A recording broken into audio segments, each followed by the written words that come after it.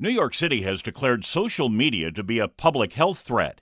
City Health Commissioner Dr. Ashwin Vasan tells us the city plans to attack social media like it was an environmental toxin, the same way they'd approach tobacco or lead. He says it's time for the government to step in and regulate social media. Hear him out here. Just as you would have for any toy that you buy for your child, a package insert that says, parents, be aware of the swallowing risk and other risks to using this toy, right? Same thing for movies that have ratings.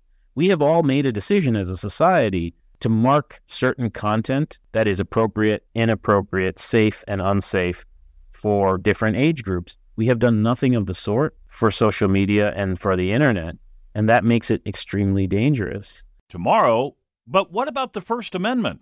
For this and more health news, go to WCBS880.com/health. I'm Steve Scott, WCBS 880 News.